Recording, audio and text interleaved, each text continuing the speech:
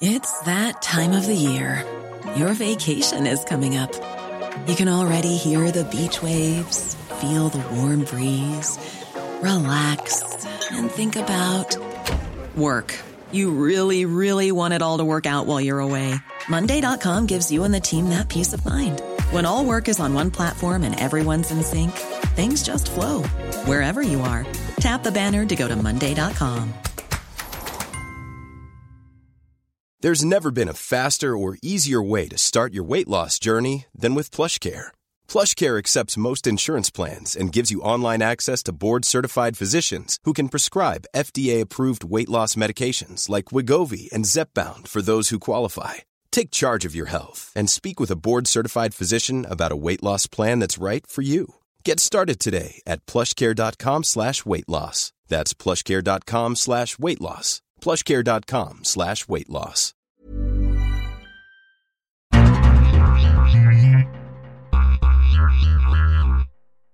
Finally, some stability at the top of the Premier League. Leicester, Manchester City, Arsenal went into the weekend holding the league's top 3 spots, and they'll reach the league's next round in those same positions. Thank God for the FA Cup.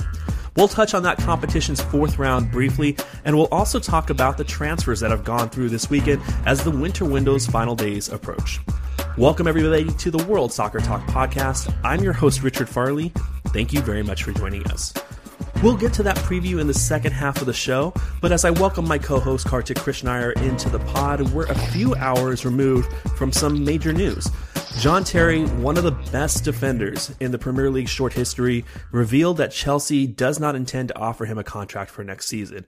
Over his 2+ decades in Chelsea's academy and first team, well, those days will come to an end in May. Kartik, what were your first thoughts when you heard that news?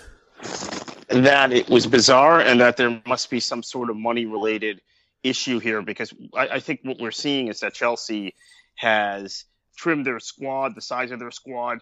They're using, obviously, the loan system to recoup a lot of finances. Now, part of that is financial fair play, but they're not quite as deep as they've been in the past. They're not quite as top-heavy as far as player salaries. And we've seen them actually plummet in the Deloitte Money League now down to 7th or 8th, where they at one point were 3rd or 4th in that. So it's I'm not saying that Roman Abramovich is having major financial worries, but I think that they're being much more prudent in how they spend money. That having been said, they're not re-signing JT when they've re-signed Ivanovic. That is kind of strange. That is interesting. And I think it's kind of a comeback for those people that are merely going to say this is performance related. Of course, there's an age issue there between the two, but even if it's performance related, I find it hard to believe John Terry wouldn't be one of the team's best 4 or 5 defenders next year, unless they're really going to go out and spend a lot of money in the summer. Who knows? It's Chelsea. They could definitely do that. I think it's a bit sad. John Terry, of course, is somebody that has a very mixed history on the field. He's been one of the better, not just defenders, but players in the Premier League era. Certainly one of the most decorated non-Manchester United players in the Premier League era. But off the field has definitely divided followers between fans and people who don't really like Chelsea. What do you think of his future, Kartik? It seems like at 35, 36 years old, it might be a good time to do as Jamie Carragher did and just retire. It might be. That's an option. He could go to China.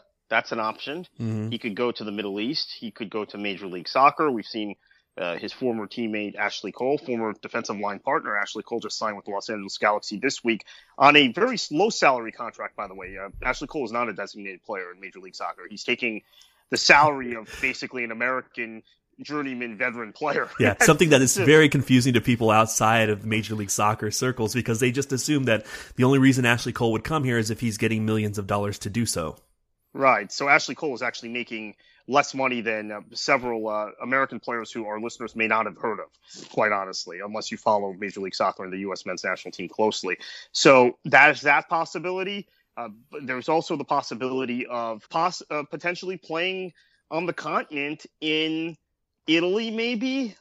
Italy seems like a good fit, though. Yeah, I don't think he could play. I don't think he could play in Germany or Spain at this point in his career. So maybe Italy for a season. I don't know that he'd want to do that, though. I think the options would probably be the U.S. or China or going into commentary. Some people might say Zenit St. Petersburg would be a good fit for him. We'll probably have a few more months to consider John Terry's legacy, but it is going to be 5 months to consider. This is a person that has been as good as any other player in the Premier League, and much like Steven Gerrard's departure at Liverpool last year, definitely an end of an era, no matter what you think about the player. As for the rest of the news this weekend, they largely centered around the FA Cup. We're not going to dig deep on it, but we are going to talk about some things that can influence the Premier League going forward. In the fourth round, which took place this weekend, the only Premier League teams to fully bow out were Aston Villa and Stoke. Villa losing at home 4-0 to Manchester City, while Stoke actually gave up a goal to Crystal Palace, losing at Selhurst Park. Not surprisingly, they didn't score a goal. As for other matters, we have a couple of teams going to replays. West Ham and Liverpool will go to a replay. West Brom could not win at home against Peterborough. But as far as the rest of the results, Kartik, I think a few points stand out. Manchester United on Friday got the round kicked off at Derby, scored 3 goals, which is an incredible rarity for Manchester United. And just on the surface, I think they are improving a little bit in attack. Yeah, certainly a better performance than they gave against Sheffield United, a third-tier side in the previous round at Old Trafford. Derby, it should be noted, is in a free fall in the championship, and Mel Morris, their new owner, is going to have to make some decisions at the end of the season. They have a very bloated squad by championship standards in terms of salary, and they might have to break that thing up because I don't think they're getting promoted. The thing I would say about United is I'm not sure they're really improving. I think Wayne Rooney is getting back to his form and giving us some nice Rooney moments. And Rooney is one of the best players in the history of this league. But I'm not sure I'm seeing a whole lot from the rest of the United squad to indicate that beyond Rooney returning to his natural level, because he was in a massive funk for several months, that this team has actually gotten better. You know, Rooney's annual funk.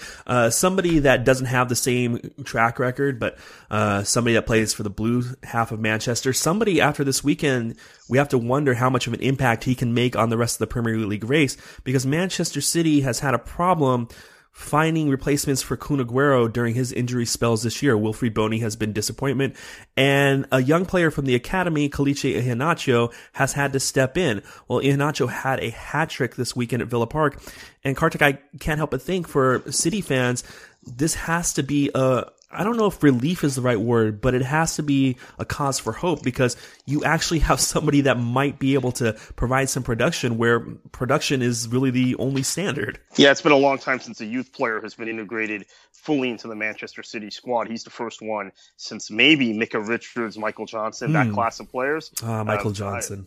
Michael Johnson, Stephen Ireland was part of that class. Iheanacho is a special player. I already, by my count, he's rescued 3 seasons for Manchester City. The game-winning goal against Crystal Palace, and then was instrumental in the comeback to equalize last week against West Ham. True. Let's not forget that. Very true. When he came on, that game changed, and Aguero got the equalizer, but without Iheanacho on the pitch, that equalizer doesn't happen. Actually, he had another game-winning goal against Swansea early season, so I guess that's 5.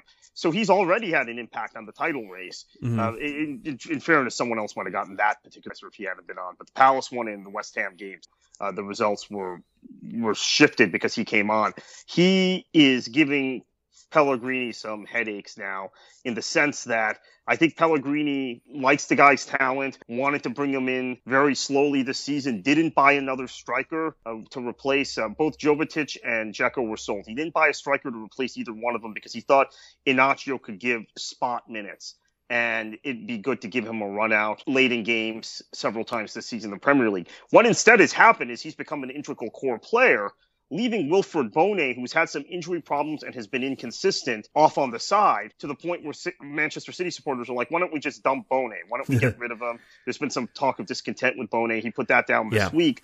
But now it's caused a little bit of a headache where I think in Pellegrini's mind, he would still be more confident in sticking Wilfried Bony in late in matches to change the complexion of games when City is chasing a goal or chasing 3 points.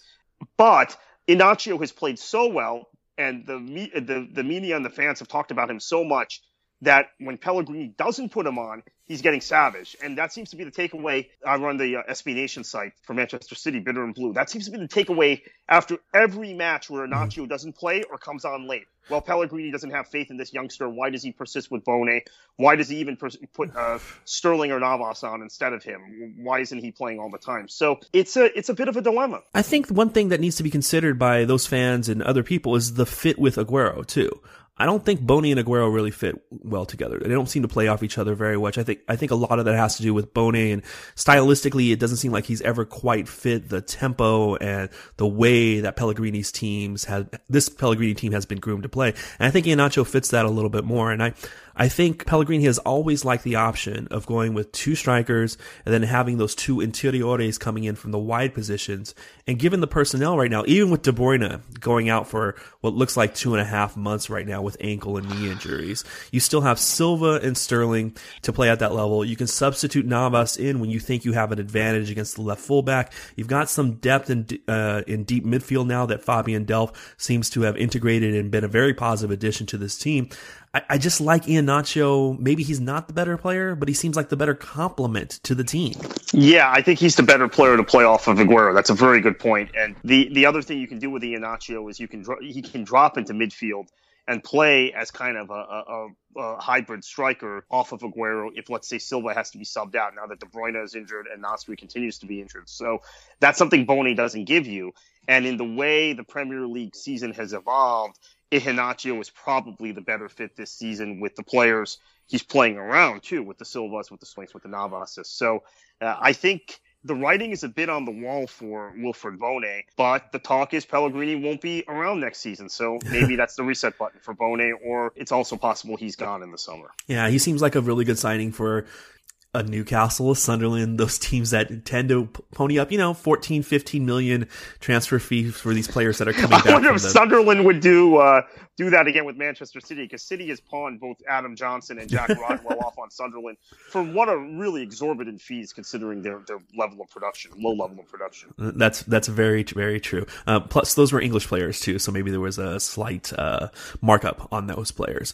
Let's move on from Manchester City. Let's briefly talk about Arsenal. Alexis Sanchez came back this weekend, scored a meaningful goal as Arsenal had a little bit more difficulty with Burnley at the Emirates than I think most fans were anticipating. Sanchez got the winning goal in the 2-1 victory there. This is a big thing for the title race, Kartik. We're looking for these little points of differentiation between the top three teams, and if we can't find those points of differentiation, then we have to consider whether Spurs can continue to make up the gap. Getting Alexis Sanchez back, particularly as Mesut Ozil has slowed down a little bit over the last 3 or 4 weeks, could be a huge addition to this team. Yeah, very, very well could be a huge addition. Danny Welbeck has also begun training again. That's another big deal that will also justify Wenger not going out and signing another striker, at least for now, until Welbeck gets injured again. But that's good news for Arsenal. Coquelin is back. Sanchez is back. Welbeck is about to be back. Wilshere nowhere near being back, although he might be offered a new contract. Yeah, I think Wilshere has had another setback. It's going to be a couple of months still now. Tomas Rosicky is back though too. I don't know if that's going to be a big deal. Oh, right, I forgot about that. But he's a guy that, he's a versatile, capable player. It's just Arsenal has a lot of players, so it might depend on the health around Rosicky as to whether he's even making game day 18s. Let's move on. Let's talk a little bit about Liverpool. 0-0 result, playing mostly kids at home at Anfield against a West Ham team that pretty much threw out their first-string squad. On the surface, it's a good result. You have mostly your academy guys. They don't get eliminated from the FA Cup against one of the better teams in the Premier League. Dig a little bit deeper, Liverpool, I believe at this point, is committed to raising their games played total to 58 this year. I'm sorry, I can't remember the exact numbers, either 58 or 59. They go a little bit farther in Europa League, go a little bit farther in FA Cup. It's not hard to imagine that number stretching to 63, 65. It's just a lot of games for this squad to play. Yeah, well, the kids were all right in this game, so to speak, because they held West Ham. They looked pretty good in the process, and West Ham has absolutely run Arsenal, Liverpool off the pitch twice this season in Premier League play. Those are two of the worst games. The single worst game under Klopp was the game at Upton Park. I think the game that probably got Rodgers to sack, even though he wasn't sacked after it was another month, was the game against West Ham where they got beat 3-0 at Anfield, even though West Ham was down to 10 men for 15 or 20 minutes at the end of that match. So this was a good result, and the kids looked pretty good in the process. But now we have another replay for Liverpool. I think you mentioned 58 or 59 games. Assuming they get past the next round in Europa League, that'll jump into the 60s. It's a problem for a squad that's not very deep. They were deep at the beginning of the season, but they've had so many injuries and so many nagging injuries, kind of minor injuries, 6-week, 8-week, nothing other than Danny Ings that's been season long, and Daniel Sturridge's inability to get back to fitness. It's something Klopp is having to contend with. But as we've talked about before, I don't know that the results matter a whole lot this season. I think there might be an emphasis on getting through these cup competitions. They're in the final of the League Cup. There's every belief that they could make a deep run in Europa. They're continuing to go in FA Cup, although now they're going to have to go to the Bowling Ground, which is very difficult. But on the surface, I guess this is a good thing. One other quick note about this, they play the league leaders Leicester on Tuesday, and they didn't play their first 11 in this match. So that's a good thing, because I was thinking 120 minutes on Tuesday in the League Cup semifinals plus penalties, 90 minutes against a good West Ham team at Anfield. You go to the King Power Stadium, and you might get run off the pitch by a Leicester team that's top of the table for a reason and is also well rested. Klopp made 10 changes to a starting lineup between the FA Cup semifinal against Stoke and then Saturday's match against West Ham. The only person in both lineups was Simone Mignolet, the goalkeeper.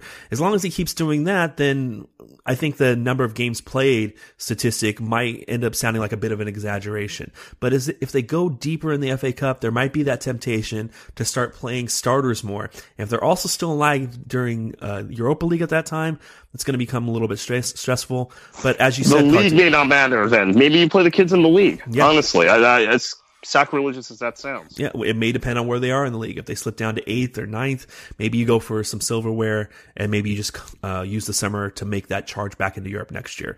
Leicester is one team that is benefiting from all this. We talked about the lack of teams bowing out over the first 2 rounds of this competition that Premier League teams were in the FA Cup.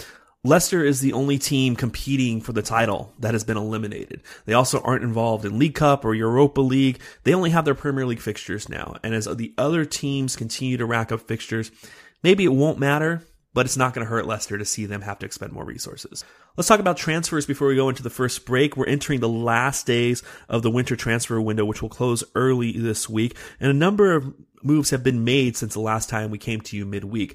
A young prospect from Manchester City bought this summer. Enes Unal goes out on loan to NAC in the Eredivisie. Mike Williamson's move to Wolverhampton Wanderers from Newcastle has been made permanent. Only £300,000 was the price there. Sebastian Coates has left Sunderland on loan for Sporting Club in Portugal. His descent from huge prospect after Copa America a few years ago to now somebody that's bouncing around a little bit continues. And Patrick Bamford has found another home in the Premier League after returning to Chelsea from Crystal Palace after not getting enough playing time there.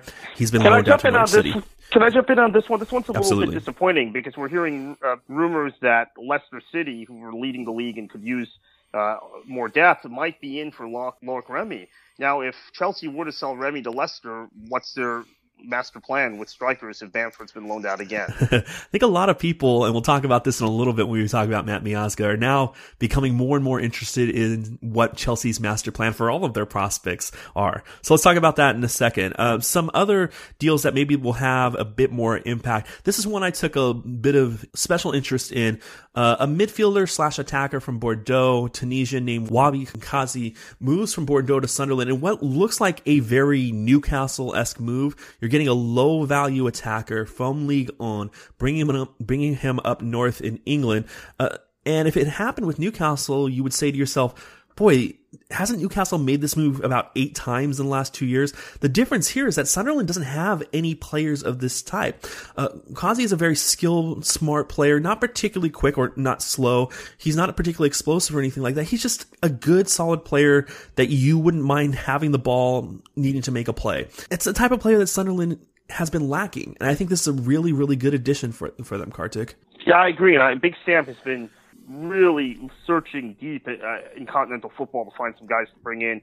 It's funny, Newcastle, which has been the very kind of foreign team in that part of the country, has now doubled down on English players in this window, going out and getting John Joe Shelby, Andros Townsend, and now really going hard after Saidi Berahino, so all English players. Sunderland has been very aggressive under Big Sam. This is similar to what he did at Bolton. At Bolton, he signed a lot of foreign players at a time when there weren't as many foreign. There were a lot, but not quite like today.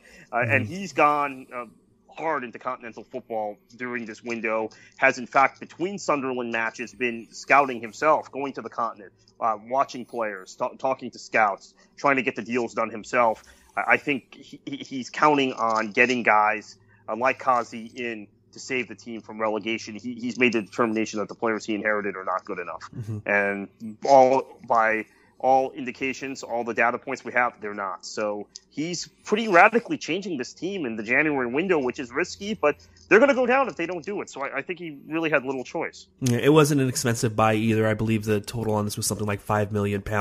So in relative terms, in terms of the Premier League, what they normally expend, it wasn't that expensive. A couple of teams looking to shore up their striking options. Swansea looking for those goals that'll keep them out of the Championship have brought in Alberto Palosci from Chievo. And then Everton beating a couple of more prominent clubs to the signing of Lokomotiv Moscow's Senegalese striker Umar Niasse, 24, 25 years old there. In the Russian Premier League, he's been good for about a goal in every 2 games, a decent striker there. But Kartik, somebody that Premier League fans are going to know a little bit more, is returning to the Premier League after his time at QPR. Former Tottenham midfielder Sandro is going to be on loan with Tony Pulis and West Brom through the end of the season.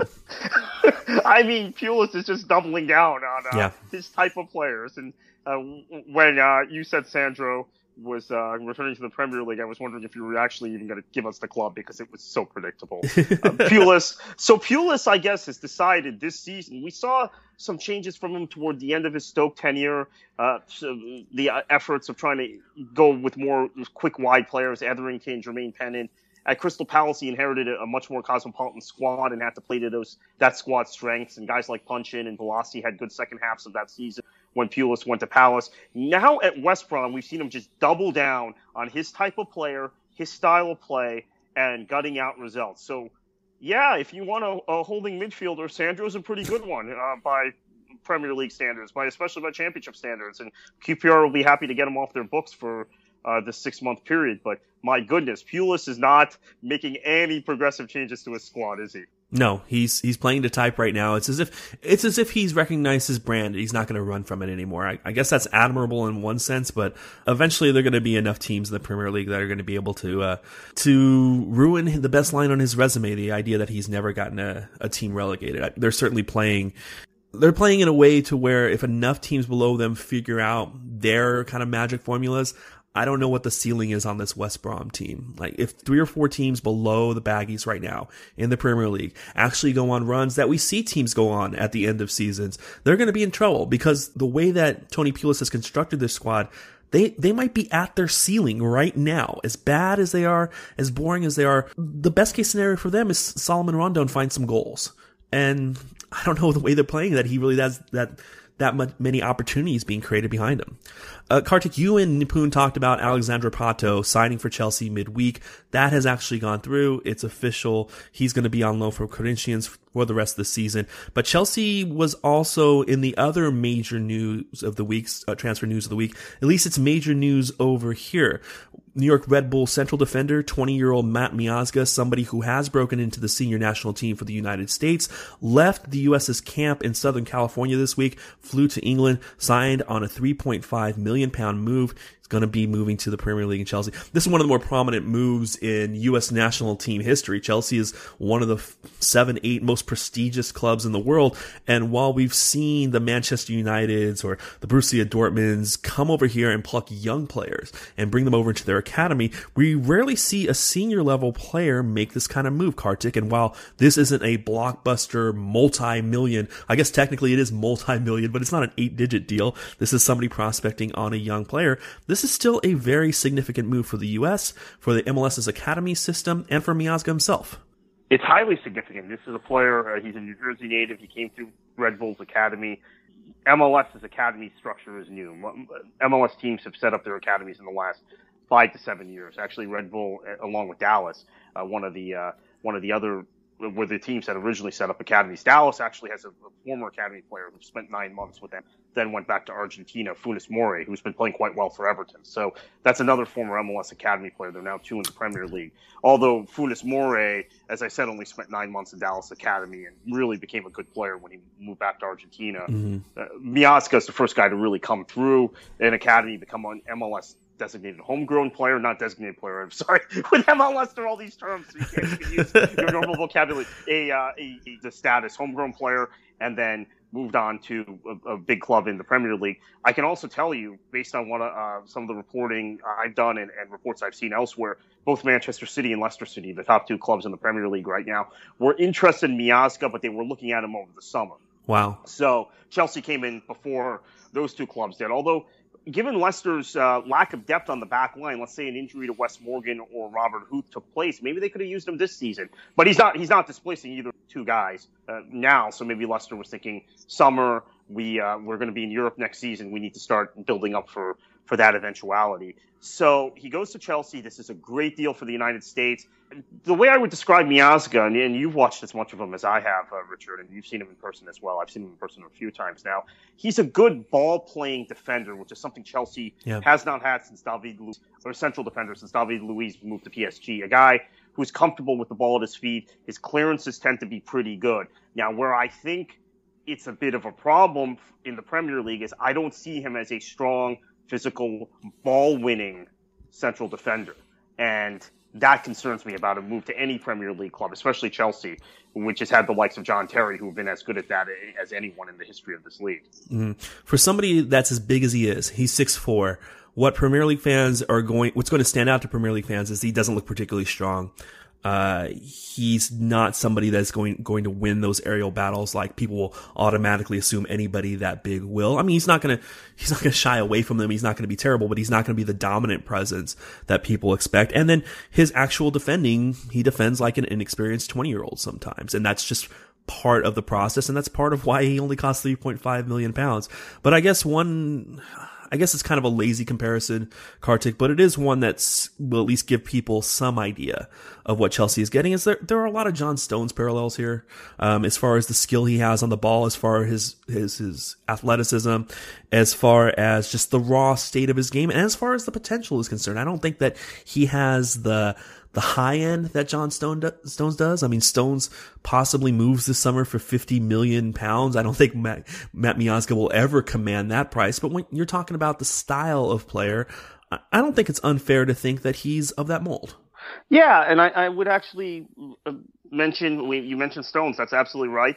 And he's a lot like Luiz. Luiz wasn't a good one-on-one defender, but he's of that mold. Now, Chelsea, I think, in their evolution under managers like Andre Villas-Boas and Carlo Ancelotti, tried to get that style player and wanted that kind of player pairing with John Terry. What has ended up happening since is that we've seen a situation where Jose Mourinho came back to the club and doubled down. And to him, the partnership of Cahill, a guy like Cahill and Terry was essential. And then you wanted to get a guy like Kurt Zouma, who's quick, who's faster, but who's equally strong and not very good on the ball into that team. So I think it may speak to Chelsea's desire to change stylistically. Does that give us a hint as to who the next manager will be at Chelsea? Could it be Sparky, Mark Hughes? That's been rumored this week. I don't think it will be, but stylistically, this is the kind of player that Hughes would sign and the kind of player that Tony Pulis or Jose Mourinho would not. And of course, Kartik, there is an obvious connection, obvious to us, but certainly not obvious to the rest of the world, a connection between Miazga and Sparky, as weird as that sounds. Yes, so his agent is Ryan Nelson, who played for Sparky both at QPR and at QPR and Blackburn. And Nelson works with Kia Joorabchian, who is also Mark Hughes' advisor. And that's probably how Ryan Nelson got to know Kia Joorabchian, was through Sparky. So that is another connection to Sparky. And who knows? That with all those connections, maybe Sparky is in fact talking to Chelsea, or is at least on Chelsea's radar. You would think Simeone is the leading candidate for that, but Simeone might be looking at the Chelsea situation saying, maybe I'll wait for Manchester United or for another job to come open. After this weekend, though, maybe Diego Simeone will be trying to get out of Spain quickly, ending his match against Barcelona with 9 men. We're going to talk about that match after the break. We're going to talk about what's going on in Germany. But for most of you, the most important part of the next segment will be us breaking down the midweek action of the Premier League, the 24th round of the season, the marquee matchup there being Liverpool's visit to Leicester. Stay with us. This is the World Soccer Talk podcast. Welcome back to the show. There was no action in the Premier League this weekend, but in Spain, arguably the most important game in the table for the rest of the season took place. It's not the most important game culturally. There's another Clásico to go in Spain this year, but Atletico Madrid and Barcelona met for the second time this season. Barcelona having already won at the Vicente Calderón earlier this year. And on Saturday, Atletico Madrid gave notice early that they were going to take those 3 points back. Gabi with an early goal, giving Atleti a 1-0 lead at Barcelona's home ground.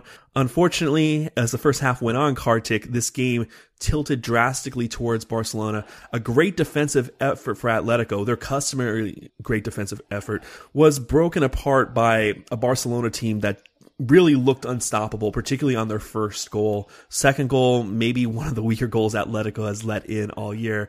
But by the time this game reached halftime 2-1, Atletico had also lost a man after Felipe Luis went studs up into Lionel Messi's knee. Second half, they lose Diego Godin. Ends up finishing 2-1. Barcelona is 3 points clear at the top of Spain. Yeah, and they've still got that match in hand. So this is a tough one, I think, for people who want to see a competitive race in the league. The two sending offs did Atleti in. They have a situation, and I hate to get into this argument. I don't want to get into a philosophical argument with Barca fans and with people who enjoy beautiful football, but I caught some flack yesterday for saying what else is Atleti supposed to do.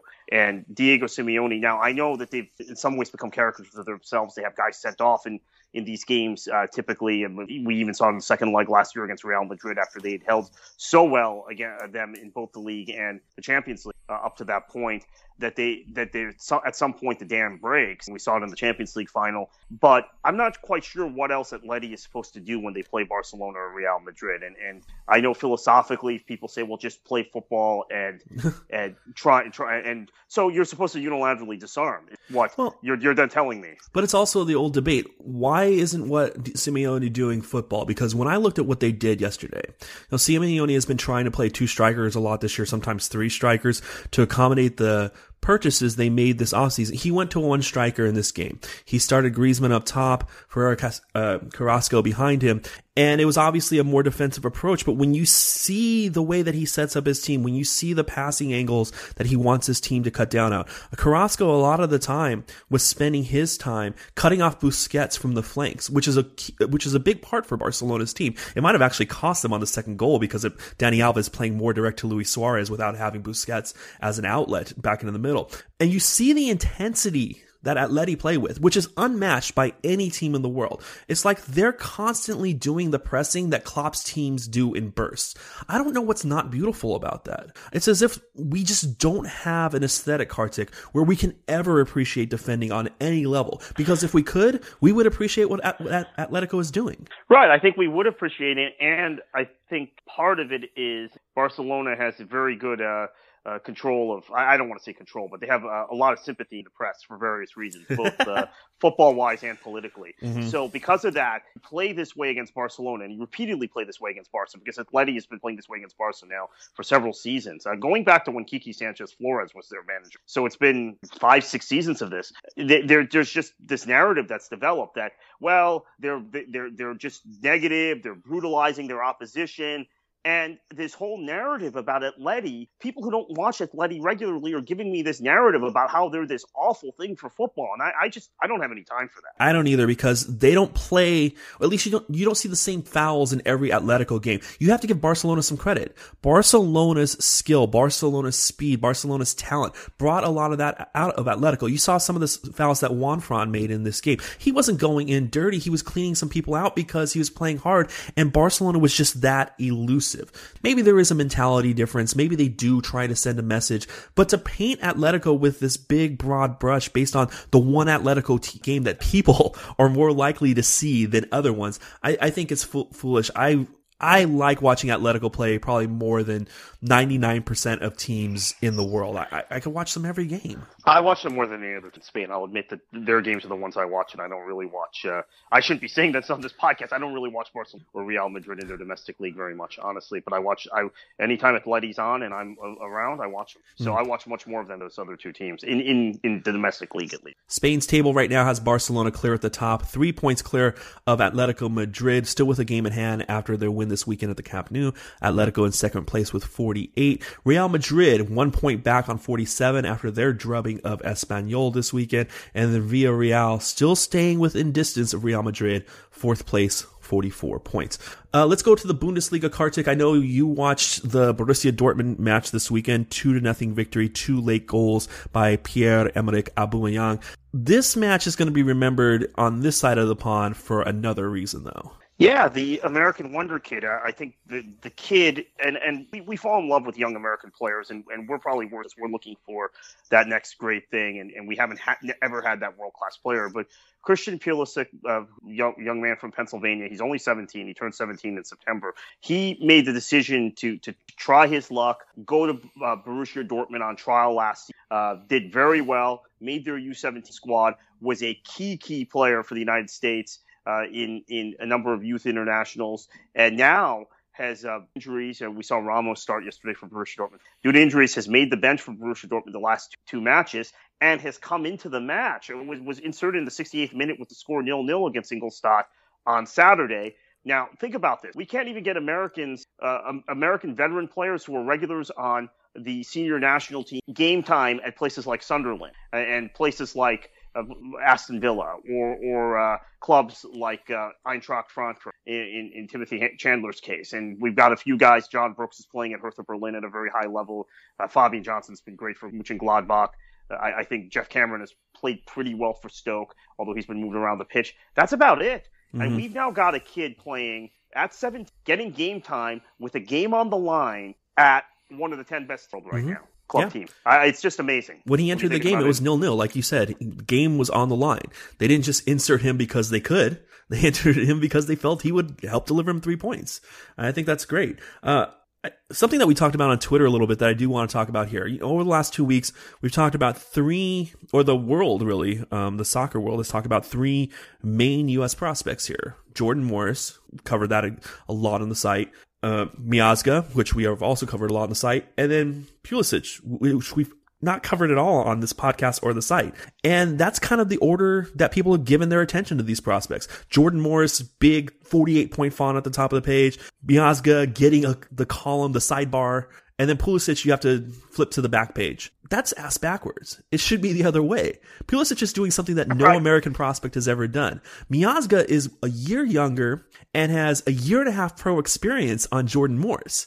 Jordan Morris's big thing is that he got into the senior national team pool as a college player, and he deserves attention for that. But if Jordan Morris wasn't linked with the MLS team that has the biggest fan base in the country, and if he didn't become this kind of, I don't even know what to call it. He's this hat that MLS fans have come to hang on. He's this litmus test for the league for no justifiable reason.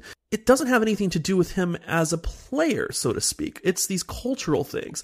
And what we really should be doing as a culture is looking at the Pulisic's more than the Morrises. He is 4 years older than Pulisic. Pulisic has now made his professional debut in a very, very big game for the team that's second in the Bundesliga, that is going to qualify for the UEFA Champions League at the age of 17. Jordan Morris still hasn't played a professional club football match. He still hasn't played an actual official game. He will on March 6th when MLS kicks off, or we presume he will. It's confounding to me. He's a player that fits a need, a position that the U.S. is weak at, which is the striker position. The U.S. has more midfield options, not necessarily good midfield options, but more midfield options. Certainly has more defensive options, which is why I took Miazga. And also, I have to say with Miazga, the United States puts an emphasis on doing well in youth. So Miazga was kept on the U20 squad and the U23 squad at critical times for the senior national team, because the thought was it's better for Miazga to anchor the defense at the U20 World Cup, which he did, and he did quite well. And I think that's where he caught Chelsea's eye, was at that U20 World Cup, as well as playing for the United States Olympic qualifying team in an Olympic qualifying when he could have been playing for the senior national team. So, but because of the senior national team call-ups, we've given Morris increased importance. And you mentioned the Seattle factor. I don't want to get too deep into it. Seattle has the largest fan base in Major League Soccer. They have the most vocal fan base in Major League Soccer. They also have perhaps the biggest media footprint outside of Los Angeles in the American soccer media landscape. Now, there are a lot of people like you and I that cover European football that are in various parts in the country. But if you want to look at people who actually cover U.S. soccer closely, Seattle and Los Angeles are two kind of, and maybe New York also, but New York, there's it's more dispersed. And there's a sense that, at least from where I sit, that narrative was developed a lot by Seattle journalists and Seattle-based writers who cover Major League Soccer. And so it's this great litmus test. They've signed Jordan Morris. We'll see if the kid develops. He's 21. He's already behind the development curve. If you look at it that way, and he's going to be stuck in Major League Soccer until he's at least 23 or 24. And then you've got Miazga over to Chelsea at 20. You've got Pulisic over to Borussia Dortmund at 16, makes his full debut at 17. And you have Cameron Carter-Vickers at 18 that seems to be on the cusp of the Spurs senior team too. So in Cameron Carter-Vickers' case, I think there's some issues development-wise. I watched him in a U21 game against Chelsea, and he still makes some mistakes, but you can see the raw talent. Yeah. And he's getting games at that level. And he's a guy that they're very high on. So that's another guy who's following another path. So we celebrate the path of guys who sign in Major League Soccer, but we should be celebrating these other paths, including Miazga, who used Major League Soccer to his benefit with the academy system and then playing a year and a half as a full first-teamer with the New York Red Bulls. And I think that is a much better story for Major League Soccer and growing the footprint and the relevance of Major League Soccer in this global game than Jordan Morris, in my opinion. Yeah, I tend to agree with you. And I think Jordan Morris has given every indication to believe that he is going to be, or at least has the talent to be, a major contributor. I think this, like you said, just speaks to the power of the Seattle fans. They're hungry for coverage of the things that they like. And I don't think that's a negative, but I think for other people looking on this, the hype around Jordan Morris doesn't mean that he's a better prospect than these other people we're talking about. In fact, of the four people that we mentioned, I'd probably put him number 4 or very close to number 3 with Miazga. But unfortunately, when I've talked to casual fans of U.S. soccer who don't follow MLS, and I mentioned Miazga and I mentioned Jordan Morris, they all knew who Jordan Morris was, and they didn't know who Miazga was. I mean, these are people who watch American sports and then they watch the Premier League, and they're like, who's this guy going to Chelsea? And these were the same people who were unhappy 2 weeks ago that Jordan Morris, who they had been following, signed in MLS instead of signing with Werder Bremen. And for those people now, they're not going to follow Morris as closely as they would have if he had been at Bremen. But I know several people who are like that, who just follow the Premier League and the Bundesliga or whatever, and then watch the NFL and the NBA. They don't watch Major League Soccer. Mm-hmm. So Miazga kind of caught them by surprise that the player good enough in Major League Soccer that is American, that could attract the interest from Chelsea. And as I mentioned earlier, it's attracting interest of Manchester City and Leicester City also, but they were looking to buy him in the summer. His MLS contract, by the way, was expiring next year. After spending a year living in down where you do, Kartik, I am never going to underestimate certain regions of the country, their ability to just not care about Major League Soccer. Maybe that'll change when Beckham lands there, but people should realize there are some deeply soccer-loving parts of this country. South Florida, San Diego, 2 places I've lived in, to be specific, that love soccer as much as any place in this country that just do not care about Major League Soccer at all. All right, Kartik, let's look towards midweek. Let's talk about round 24. Let's count down from 10 to 1 the matches of this week, from the matches we think you should be most interested in to the matches we think everybody are going to be most interested, least interested to most interested. Starting at number 10, West Brom versus Swansea City. These are 2 teams that have struggled for goals this season. Both teams now have some attacking talent. Swansea having brought in Pelosi midweek. Swansea has actually been on a bit of an uptick too, obviously having made some changes to their coaching staff over the last 2 weeks.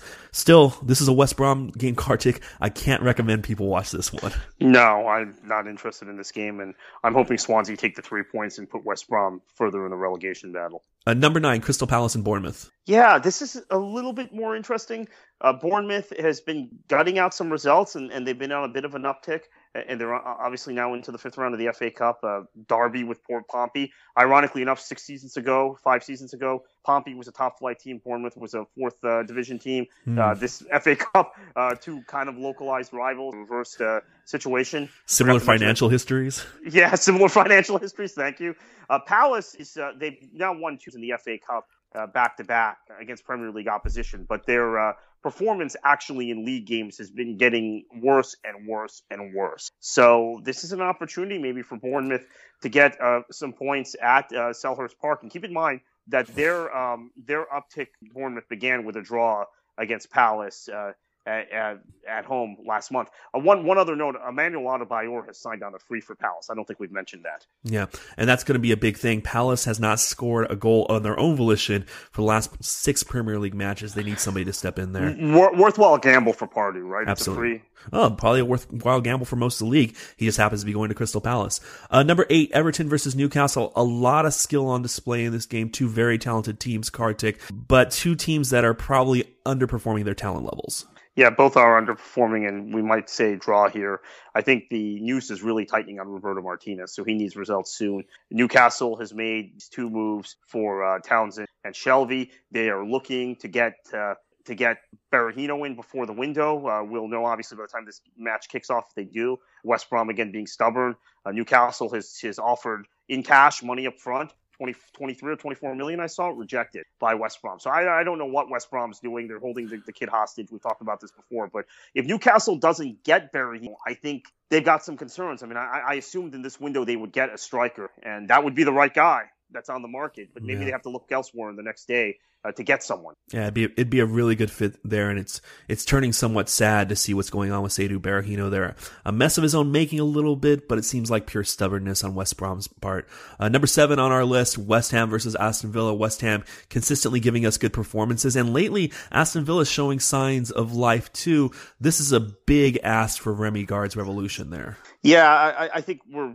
Again, as Ahmed Youssef meant to us last week, I think Aston Villa now is playing for Remy Gard's shop window job. They played better. They were on a 5-game unbeaten until yesterday's loss in All Cup to Manchester City. I think they'll play well here, but West Ham will have a little too much for them. Number 6 match on this list, another good one. This is going to be a highly competitive one. Watford versus Chelsea. Chelsea, we saw their offense come to life this weekend. Eden Hazard scoring his first goal for the Blues in 9 months. Watford got back into the win column last week. You would have to make them the slight favorites in this one. Yeah, Watford really should have beaten Chelsea in Goose Heating's first match last month, and this is a bit of a local derby. Watford now considers themselves a London club. I believe they might even be on the same underground line as closest to Stamford Bridge. So they are. This is a bit of a local derby, and I think Watford, just based on the surface of what we see, they should win this match. But it seems like Chelsea, there are some positive signs, and so I'll say draw here. Yeah, they're at least solidifying. Draw feels right in this one, with Watford waning a little bit, just getting back into the win column after 3 straight, or I believe it was 3 straight losses. It might have been 4 straight losses. But either way, they're just starting to get back on track. Number 5 on this list is pretty much here because there's a title contender in this game. Sunderland has looked better at times under Sam Allardyce, but they're still in the bottom 3. Manchester City will be hoping to get full points in this one. Easier said than done. Yeah, and in both of Manchester City's title-winning seasons, they have dropped points against Sunderland. In fact, in both of Manchester City's title-winning seasons, Sunderland have been the only team to take 4 points off of Manchester City in the league, both times. Actually, the second time Manchester City won the title, Chelsea took all 6 points, but Sunderland took 4 points, only team in 11-12, most points, and then only team besides Chelsea to get 2 results against Manchester City the next time. Now, City, given that history, might want to drop this game, but I think this is a very different Premier League, right? So we're looking at a situation where I think we're going to probably see Manchester City win this as Sunderland is integrating all these new parts at the end of the January window. Another note, Manchester City had lost 4 in a row, 4 straight league games at Sunderland prior to last season. Again, another indication that this has been a bogey team for Manchester City. And as I said, the only team to take points off of Manchester City at Eastlands in both of their title-winning seasons. Norwich versus Tottenham. Tottenham going to a Norwich team that has struggled, but has made a couple of big purchases of late.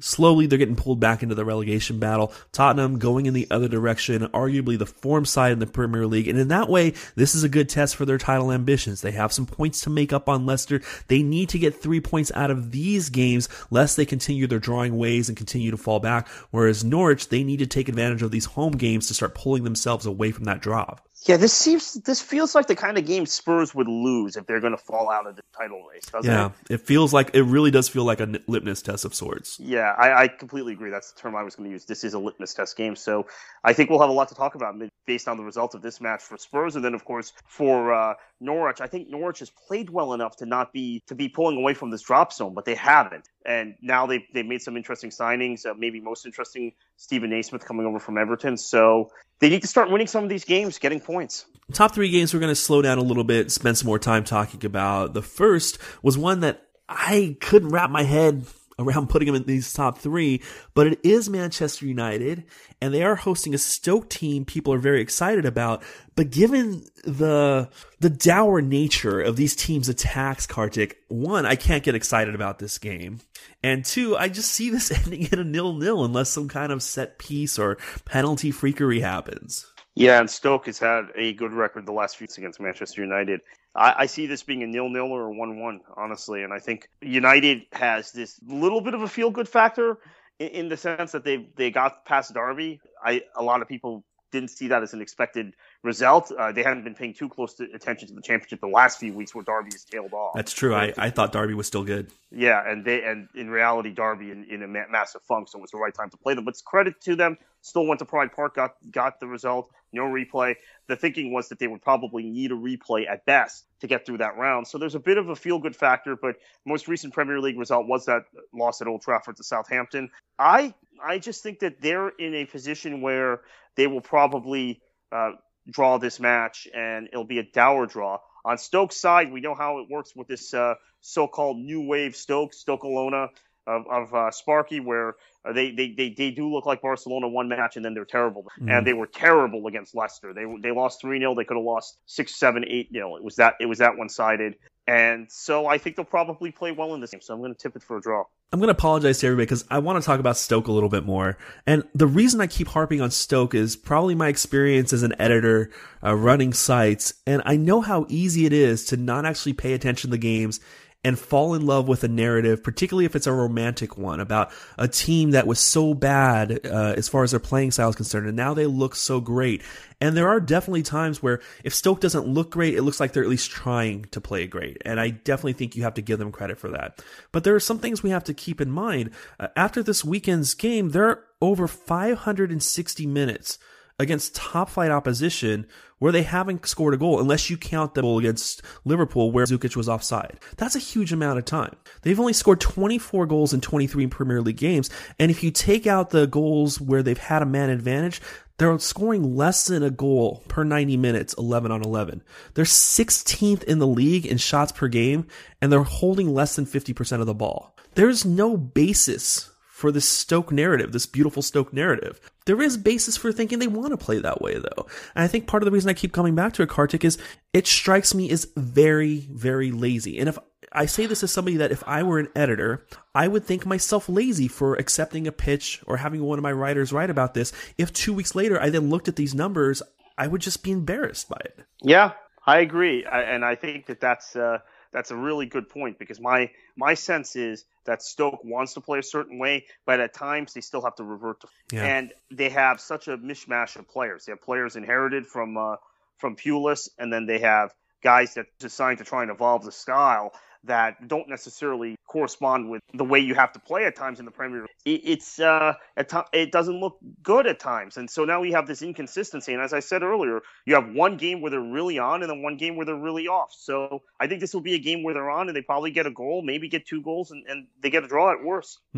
Yeah, I completely agree with you. I think that tendency to revert happens the second they hit the final third. They just haven't developed enough of an identity to really put together those movements or to read each other well enough to break down a defense once they have that defensive shape set up in front of their goal. And hopefully that'll come in time. And hopefully Stoke City sticks with this. Of course, if they lose Mark Hughes this summer, maybe they'll have another change of course.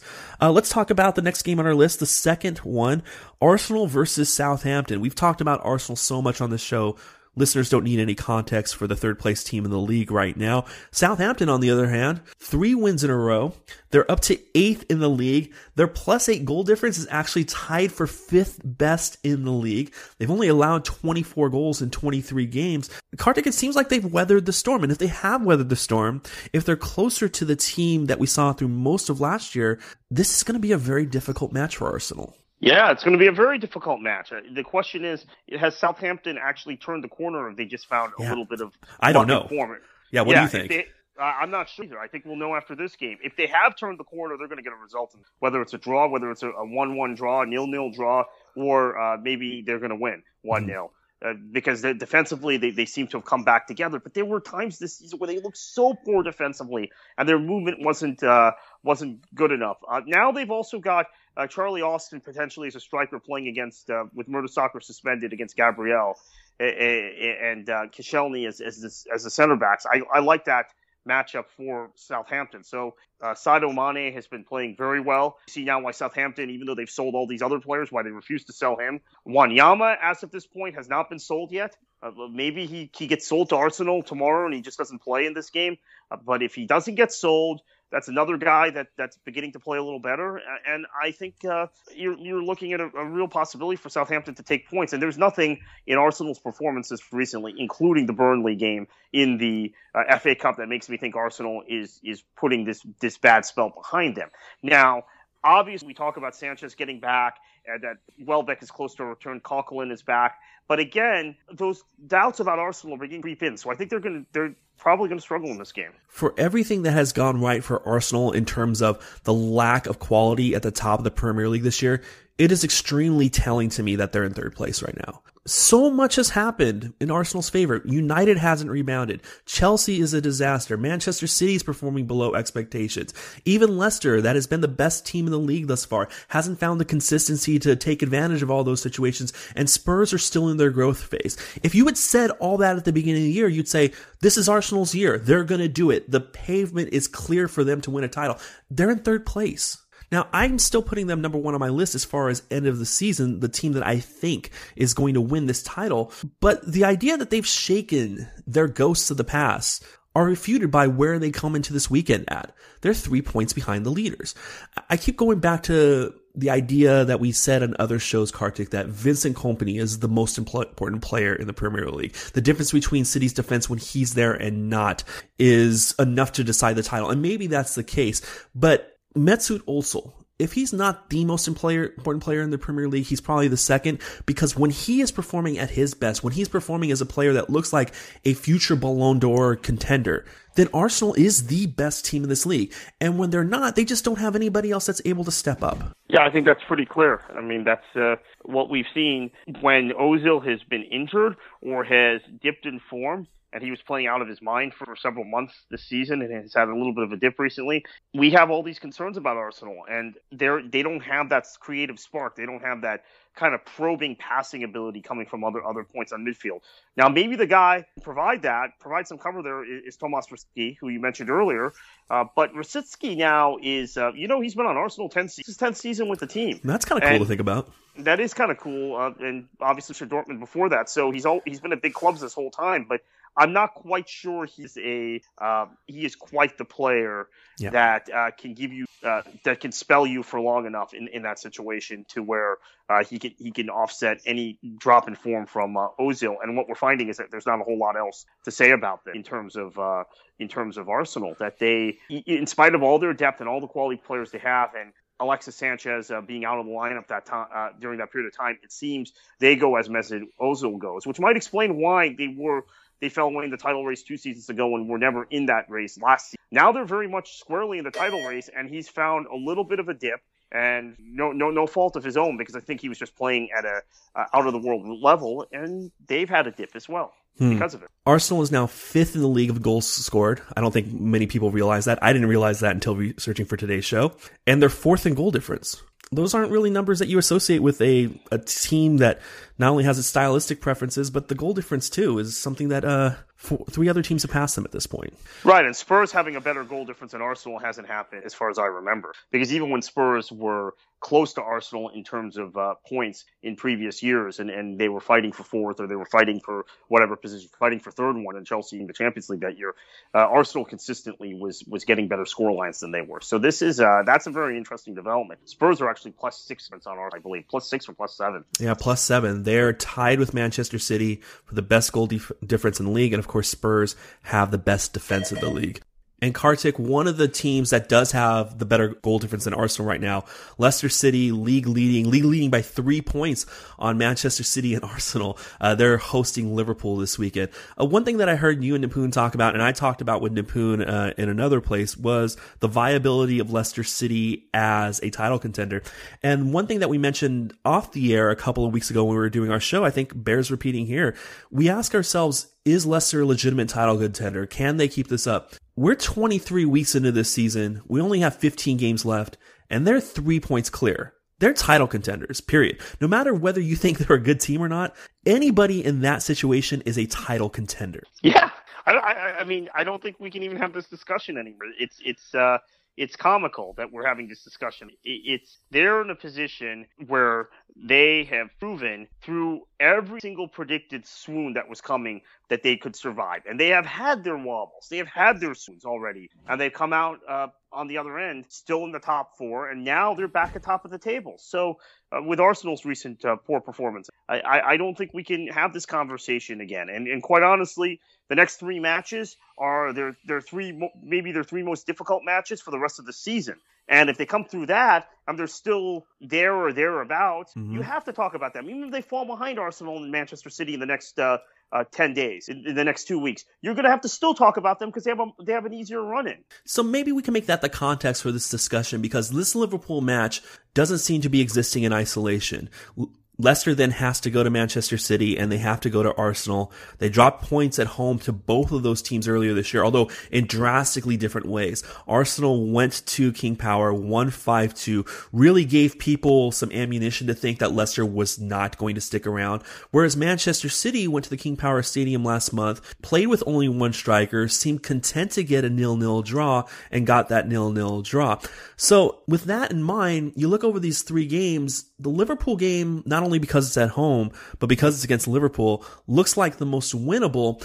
But in that sense, it's also the riskiest, because if they get this 3-match stretch off onto a bad note, it really could kind of be the start of what everybody's waiting for. Right, Liverpool's the other team that beat them this season beside Arsenal. Right, when they lost to Liverpool last month, at Liverpool, the thought was, okay, here we go. And I think people had expected that swoon to start before, when they went to Everton the previous week and they beat Everton 3-2 at Goodison, another indication of the fragile defense of Roberto Martinez's side. But so then the expected came was going to come, and it never came. They drew with Manchester City, as you mentioned, which was a good point for them, good point for both teams. They drew with Bournemouth in a game where Riyad Mahrez missed a penalty, and then they found they started winning games again. I think that this maybe psychologically for them is a game where they're going to want to get at least a draw because they've lost to Liverpool previously. But if they get a draw in this match, they're still top of the table going into that clash against Manchester City on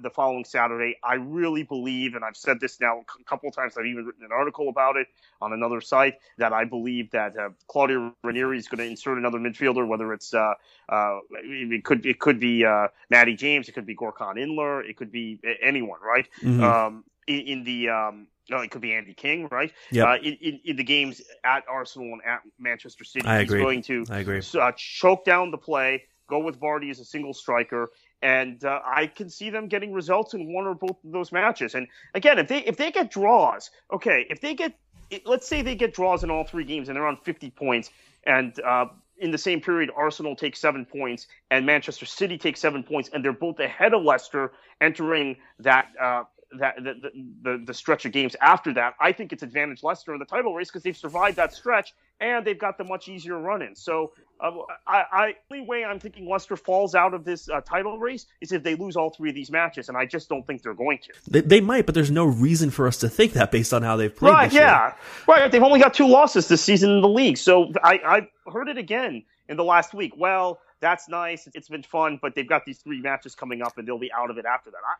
I don't know why we keep making these assumptions. We're making it based on history, and I'm as into history, Richard, as you know anyone is. But this season is different. This Leicester team is different. They've got a big club manager, too. Nigel Pearson's not managing them. They've got Claudio Ranieri, whose track record, his pedigree, you can laugh about his stint at Greece, but that's international form. I don't think that's applicable. You look at his record as a club manager, and it's pretty darn good. So I don't expect Leicester to fall away, and I don't expect them to this game on Tuesday, and I don't expect them to fall out of the title anytime soon. If I were a Leicester fan, I would be far more concerned about the draw against Bournemouth and the draw against Aston Villa, because those seem to hint Which were games where Mahrez missed penalties in both games. Right. But those seem to hint that Leicester now needs to find another gear to deal with these teams that are going to treat them as recognized favorites. And that's not something Leicester had to deal with during the first half of the season. But it's something they're going to increasingly have to deal with. The Bournemouth game was very surprising to me, because Bournemouth has tried to play with even the better in the league, and the Leicester team, they sat back. Mm-hmm. And they were unlucky not to get a goal on the break a couple times in that game. So that's a good shirt. I think the lesser teams now, the teams further down the table are viewing Leicester as a top 4 team, a top 6 team, one of the better teams in the league. Now we can't let them sit back and counter us. We need to approach games differently. So maybe that's something to think about after they get through this 3-match stretch. But all 3 of these teams that we're talking about are going to come after. Liverpool will, and certainly Arsenal and Manchester City will. So we'll see how this goes. Let's talk about the specific matchup, Leicester City versus Liverpool. You mentioned Liverpool winning the reverse fixture at Anfield, so that prompts a question we should probably ask about almost any game in the second half of the season. Why should this one be different? I think you're looking at a Liverpool team that is inconsistent, that still doesn't know their best side. Obviously, they came really good in the second half against Norwich. They've had 2 games since then. We talked earlier in this podcast. We spoke about the rotation for the FA Cup, but their best team did play a cup match and had to play 120 minutes against Stoke. They didn't look particularly incisive in that game. So I really think that this is a situation where they still have a lot of question marks, Liverpool. You're not sure where you're going to consistently get reliable goal scoring from. And the reality is Leicester hasn't given up a lot of goals really. Leicester's goals allowed total is still high because of earlier season. But I'm under the impression at this point that we're going to see a good defensive effort from Leicester, and they'll get at least a draw. And I think one of the things that Liverpool has to be wary of is they still have on the back line, left back. That's Mahrez will be switched to the right side, or will be playing on the right side, and you'll have to mark him. You'll have to deal with him. Mark Albrighton is very good on the left side, so you're not going to want Nathaniel Klein to get lost and commit too much to the attack. And their central defenders going up against Vardy and Okazaki, that's not a good matchup. No. That's not a favorable matchup any way you look at it. Whether it's Kolo Touré or Sakho, or now Steven Cocker's with the team. I think if I'm Klopp, I'm probably going to stick with Touré. I mean, I don't want to take the chance of Cocker in this game, but maybe Cocker's just an emergency striker. That's all he is. Right. Which seems to be the reason he was loaned to Liverpool. So I don't know. I really, even looking at the matchup, think that Leicester is going to create chances. They're going to create opportunities, and they're going to get goals, which means Liverpool is going to have to answer with goals of their own.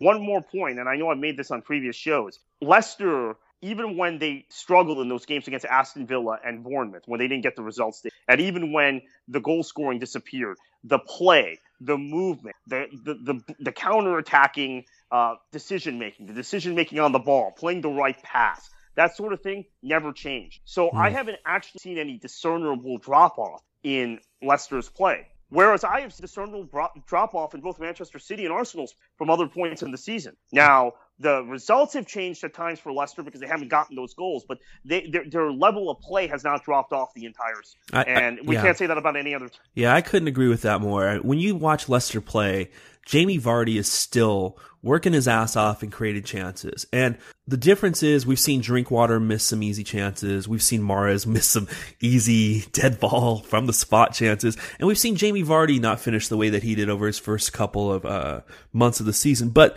the play itself is still there. And where that's relevant to Liverpool is, going back to what I asked you, is the differences in Liverpool between that confident team that beat Leicester and was still riding that initial wave after Klopp came on board, and now it's not only in that lack of confidence, but they don't have Martin Skrtel. Dejan Lovren has been injured.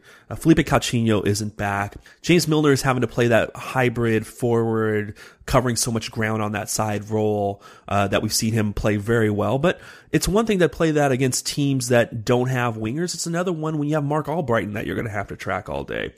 Is Milner going to be able to do that as well as help a team that's struggled to get goals? It still doesn't have a forward that's reliable as far as goals, even though Firmino has had his moments. Is he going to be able to do that dual role? Yeah, I think that this is a real concern for Jurgen Klopp. Then if you put in Christian Benteke, he might get you a goal, but his energy level, his work rate isn't good enough to play against a team like Leicester for sure.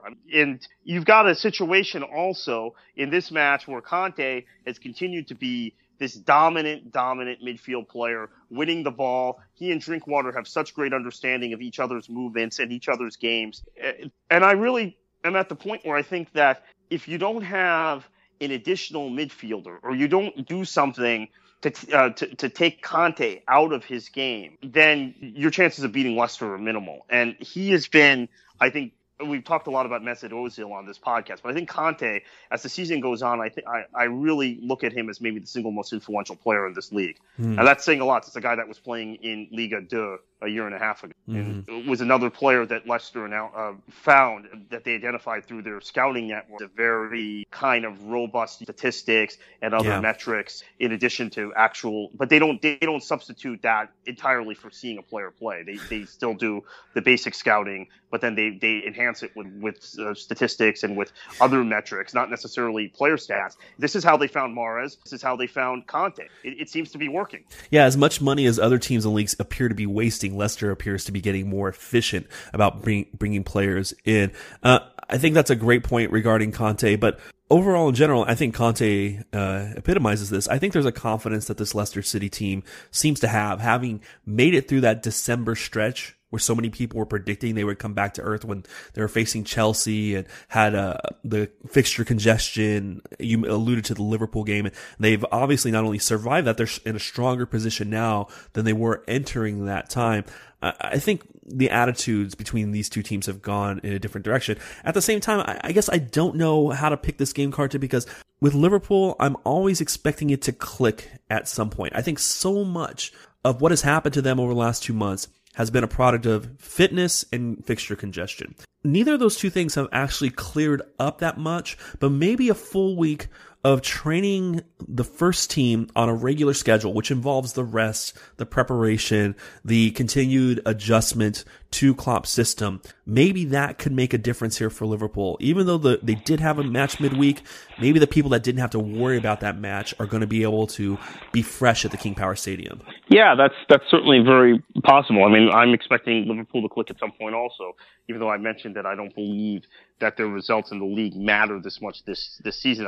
They still don't want to finish 15, which would be a catastrophic disaster. I don't believe they finished lower than 8th in the Premier League era, so which was under Kenny Dalglish a few seasons ago. So obviously these are the types of games where you want to start getting results and you want to start getting some confidence, and they very well might. I think that a draw is probably a very safe pick here. As far as Liverpool clicking at some point, that's going to be important for guys who are looking to stay with this club beyond this season, because I think there are a number of transfer targets that Klopp has identified, and now he has seen 3 games in the FA Cup where the young players have gotten him the result he needs, and some of those guys might be integrated in the first team squad next season. With that in mind, the guys that are playing regularly on the first team and the Premier League and also now in the League Cup final, they're going to need to step up, and they're going to claim their spot, or they're going to be replaced.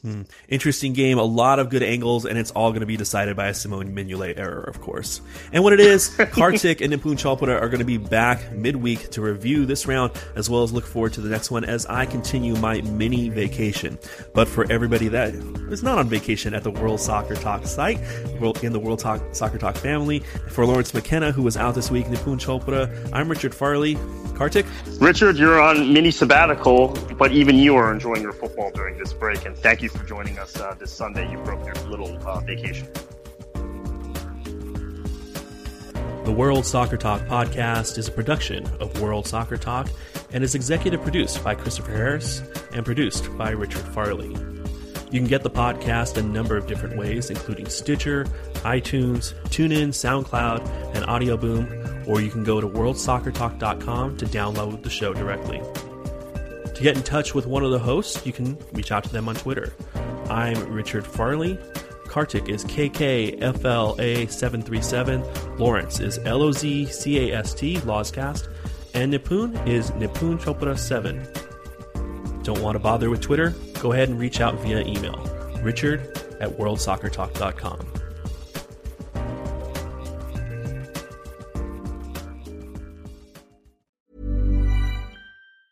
Ever catch yourself eating the same flavorless dinner 3 days in a row? Dreaming of something better? Well, HelloFresh is your guilt-free dream come true, baby. It's me, Keke Palmer. Let's wake up those taste buds with hot, juicy pecan-crusted chicken or garlic butter shrimp scampi. Hello Fresh. Stop dreaming of all the delicious possibilities and dig in at HelloFresh.com. Let's get this dinner party started.